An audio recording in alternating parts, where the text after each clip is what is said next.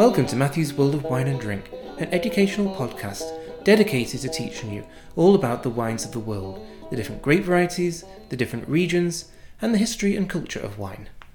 In today's episode, I have a good friend of mine, Andrea Nightingale, who's also a chef, and her company is called Mortar Pestle Cooking. Hello, Andrea.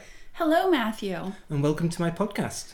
I'm so thrilled to be here. Good. I'm glad you're thrilled. I'm thrilled to have you as well. And Andrea and I have known each other for quite a while. We work together and we share a passion for food and for wine, and especially when the two are together.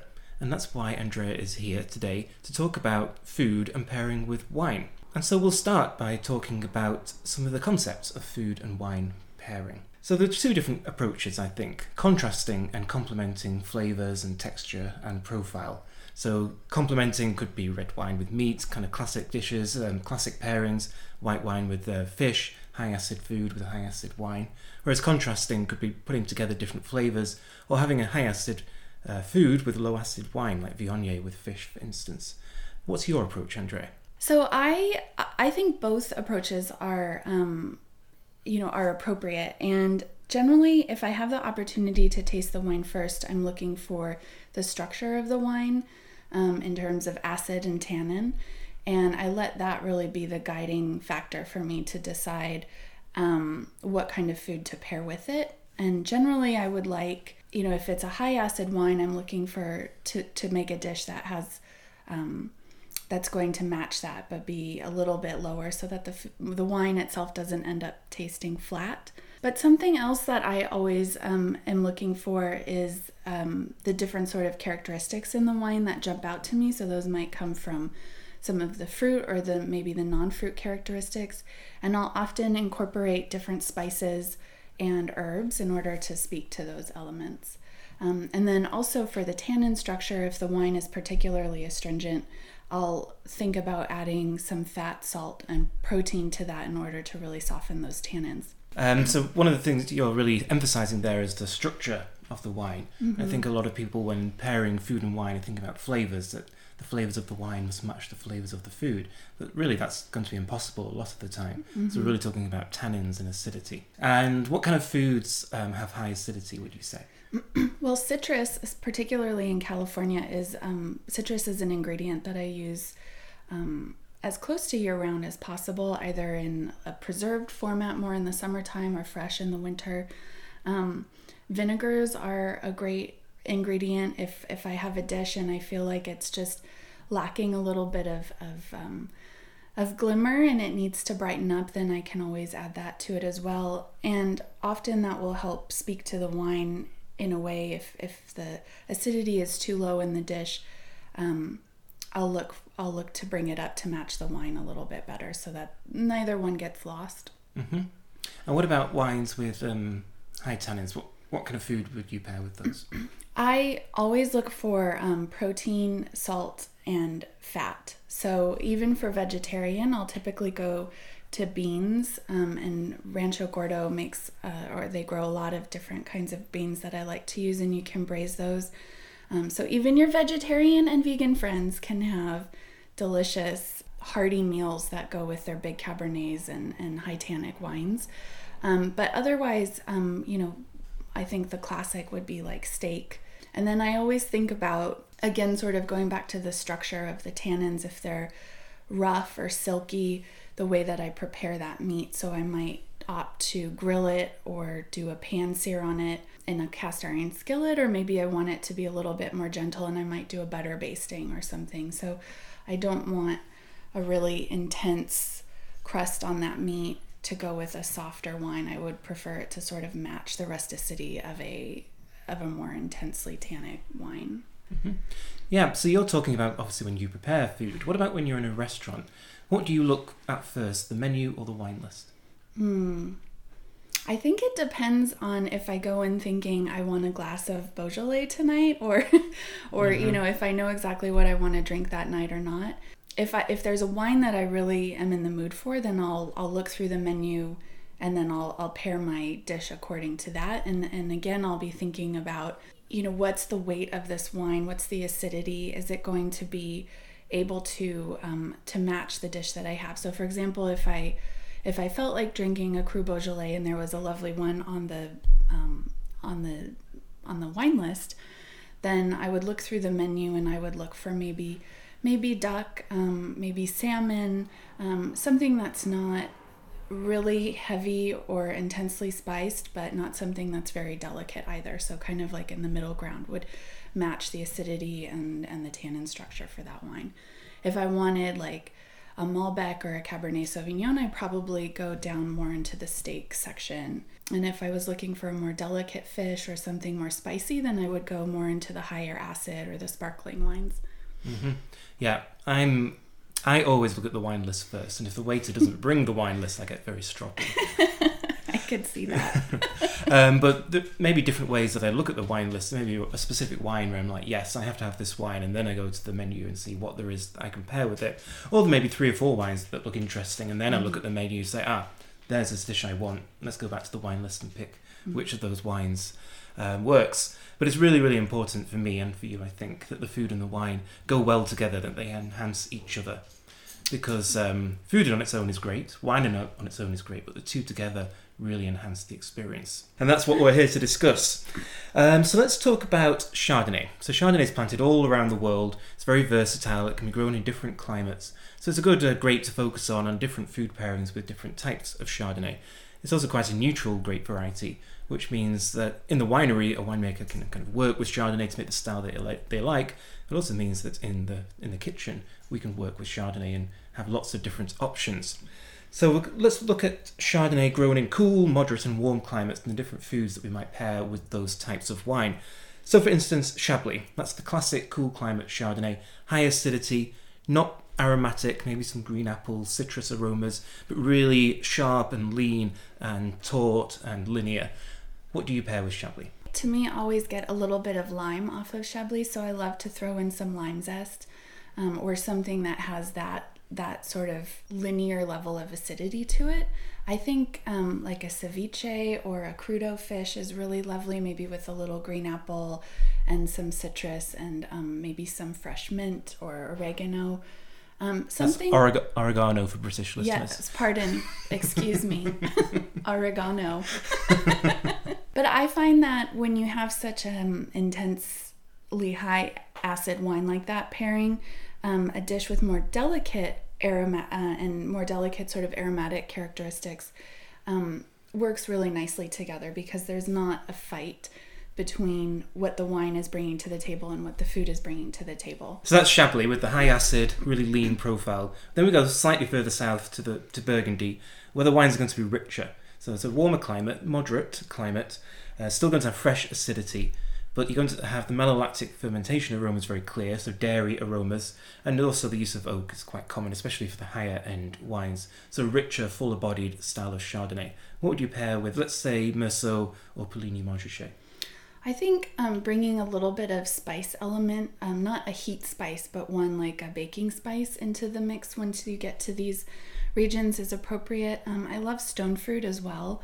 I would think Chablis maybe more for apricot and the early spring type of stone fruit, and then I'm going more into summertime when I hit like Meursault. Even just like a simple, like peach and burrata salad where you marinate the peaches with a little bit of cardamom, and maybe some lemon olive oil to bring a richness to the dish. I really like very simple flavors and simple foods, but I think if you wanted also fish is really nice, like a halibut would be lovely in a brown butter sauce. It'd be a little bit more rich, but I think would pair really nicely. One thing I learned when I was a winery chef I was tasting the wines and then creating menus to go and showcase those wines. I really learned that different baking spices in your foods can speak to any wine as long as there's been an oak treatment on it. And so it's a little trick that I use, and it always tends to bring out really interesting characters in the wine and the food. And it's a great way to sort of bridge the gap between the two of them. So things like nutmeg, even pink peppercorn, cinnamon, cardamom is a favorite of mine. Mm-hmm. Yeah, so you're talking about a lot of complementary flavors there. Yes. baking spices coming from the oak, but having those in the food as well, so they really marry together, as it were. So you were a winery chef here in California. Yes. So let's talk about California Chardonnay, where the climate is generally going to be warmer than Burgundy, and so you have less acidity and even richer flavours. Mm-hmm. What would you pair with California Chardonnay? How would that differ from Burgundy? I think the acidity is the primary thing that I'm thinking about as being different from a Chardonnay from California than from Burgundy or Chablis. And then also the oak treatment is often a lot more intense in California. So I'm looking to lower the acidity on my dishes, or at least be very careful. I might prepare them with a bit of a lower acidity if I haven't had the opportunity to taste the wine, and then bringing a little like a sherry vinegar or something that's a bit of a softer vinegar, or even just a little lemon juice with me, so that I can put that on at the last minute if I feel like the dish needs to come up in its acidity to match with the wine a little bit better. I'm getting hungry talking about all these dishes, which all sound delicious. So thinking about the restaurant experience again, usually in a restaurant you're with someone else, Mm-hmm. and so finding a wine which pairs with different dishes is key. I was at a restaurant on Saturday. I had a delicious meal with my wife and 2 friends. So there's 4 of us. We had to find a bottle of wine which matched all the different dishes which we were having. I had a beef Wellington. My wife had a risotto with asparagus. Our friends had a pizza and a watermelon salad. So it's like, what goes with all these different foods? And so, of course, I chose Gamay. I approve. Yes. Interestingly, a Gamay from Italy, from Valle d'Aosta, on the Italy-France Alpine border. So there's also the geekiness of that which appealed to me. But it went so well with all the different dishes. And that's what we're going to talk about specifically now, because we have a bottle of Beaujolais from Julianas, which is one of my favourite cru in Beaujolais, because it marries kind of the freshness of Fleury and the weight of Morgon or Moulin Avance. It's really in the middle. And I think Beaujolais and Gamay in general just goes with so much food. Mm-hmm. So what food have you prepared to go with the Beaujolais? So today I have brought something very simple that all of you can recreate at home very easily. And it is a play on one of my all-time favorite snacks, which is peanut butter and jelly. And since Matthew is not originally from this country, I'm not sure where he stands on PB&Js, but I felt like, this was a good opportunity for him to eat more. Yes, I am not a fan, I have to say. Fantastic. The US obsession with peanut butter is just bizarre to me. But let's experiment. So it's not peanut butter, to be fair, it is walnut butter. So I toasted the walnuts. I added a little Chinese 5-spice, just a very subtle little bit, some sea salt. And then we have a little walnut oil. So you toast the walnuts and then you basically just puree them with some walnut oil or olive oil or any neutral oil, but not water. And that's it. And it's very simple. And then I have some fresh strawberries and cherries here because it's just the second day of summer. So one of the things that you concentrate on in your cooking is seasonal ingredients, isn't it? It is, absolutely. We are very fortunate to live in a place that grows absolutely stunning produce year-round, and there are a lot of farmers who are dedicated to really high-quality produce growing and farming responsibly, and so I love to support them whenever I have the opportunity. It's funny, I was in Austria at the end of April, beginning of May, and every dish had white asparagus in it. Just every menu. And it's so fresh and it was gorgeous. But you're kind of like, really? Every dish has to have white asparagus in it? And then I learned when I got back here in California that there's actually a rule in Austria that you cannot sell white asparagus beyond a certain date, because it has to be fresh and seasonal. So that's why everyone's putting white asparagus in their dishes, because they have to eat it at that period. So it's a bit kind of stringent, but at the same time I applaud the kind of concept that it has to be seasonal, because that's when it's at its best. Yeah, it's a celebration of the fleeting things in life, I think, which I like. So the strawberries and cherries are they're macerated with just a little bit of cane sugar, some lime juice to balance the sweetness, and then cardamom and dried rose petals. And I see we have a baguette. You do. It's actually an Epi baguette, which they are my favorite because they're really fun because you get to just tear each little piece away, and everybody gets their own little mini baguette. Baguette-ette. Yeah, there's an argument to be made that baguettes are the greatest thing in the world. Where do you stand on that? I would make that argument. Oh, okay. I would agree. So Andrea has prepared a quite delicious looking dish with the Epi baguette spread with walnut butter and then strawberries on top. And she's also sprinkled some cardamom dust, which is a nice little touch, just adding an extra element. And we've just tried it with the Beaujolais, the Julianas. So when doing this, taste the wine first, then have the food, and then taste the wine again to see what difference it has made. So the wine itself has lots of red fruits, high acidity, slightly gripping tannins, but not really noticeable. No. And it's just a really fresh, fruity, but some real depth of flavour to the wine. And then trying the food, what I got from it, the strawberries really dominate, really fresh and juicy.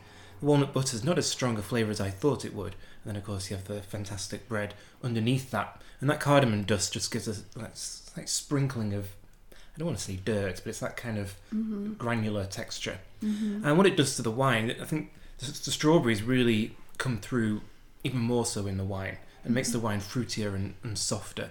And the cardamom dust works, it kind of adds to the tannic grip of the wine. What's your experience with this pairing, Andrea? I agree with you, Matthew. I think that for me, I was really left with a lot of that pretty red fruit, very clean and delicate. I think the cardamom speaks to that sort of aromatic character in the wine, and it brings that out a little bit.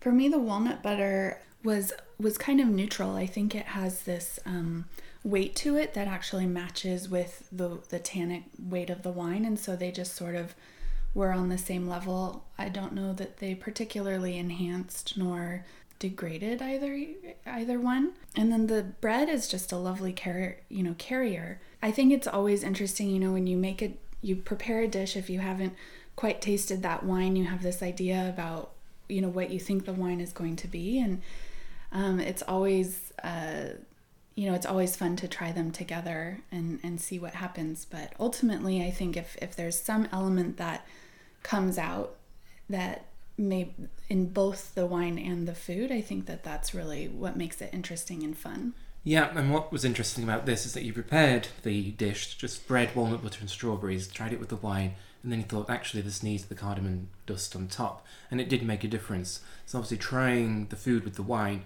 you're just like, hey, it needs one more ingredient to make it work perfectly. Trying the two together is how you're going to perfect the pairing. So, and what I like about this dish as well is really simple. It's just bread, walnut butter and strawberries. Anyone can make this. But it's really unusual as well. I never would have come up with this dish and these pairings. But they work really well together because the strawberries are so fresh. And I actually like the fact the walnut butter isn't too walnutty. Mm-hmm. There's enough nuttiness in this room already. Exactly. So thank you for pairing that dish. Thank you for letting me pair it. Yeah. Cheers. Cheers. Andrea and I are working together on a dining series called Ground Up. Woo! And this is a series which is inspired by great regions of the world, and we pair wines and food together. And so we have an upcoming event. When is that, Andrea? That is July 14th, Bastille Day. And this is going to be a celebration of all things French, especially food and wine. It's going to be held in Sonoma, California, at Chateau Sonoma, which is a French antique store, which is, like us, is inspired by all things French. And so for this meal, we're going to be pairing wines from Champagne, Alsace, Burgundy, Provence, Sauterne, and a fortified wine from Roussillon. And this is all going to be paired with some amazing food that Andrea has prepared. And delicious wines that Matthew has chosen. And so just go to Chateau Sonoma's website. It's online, easy to find. You'll see the menu and you'll see how to buy tickets.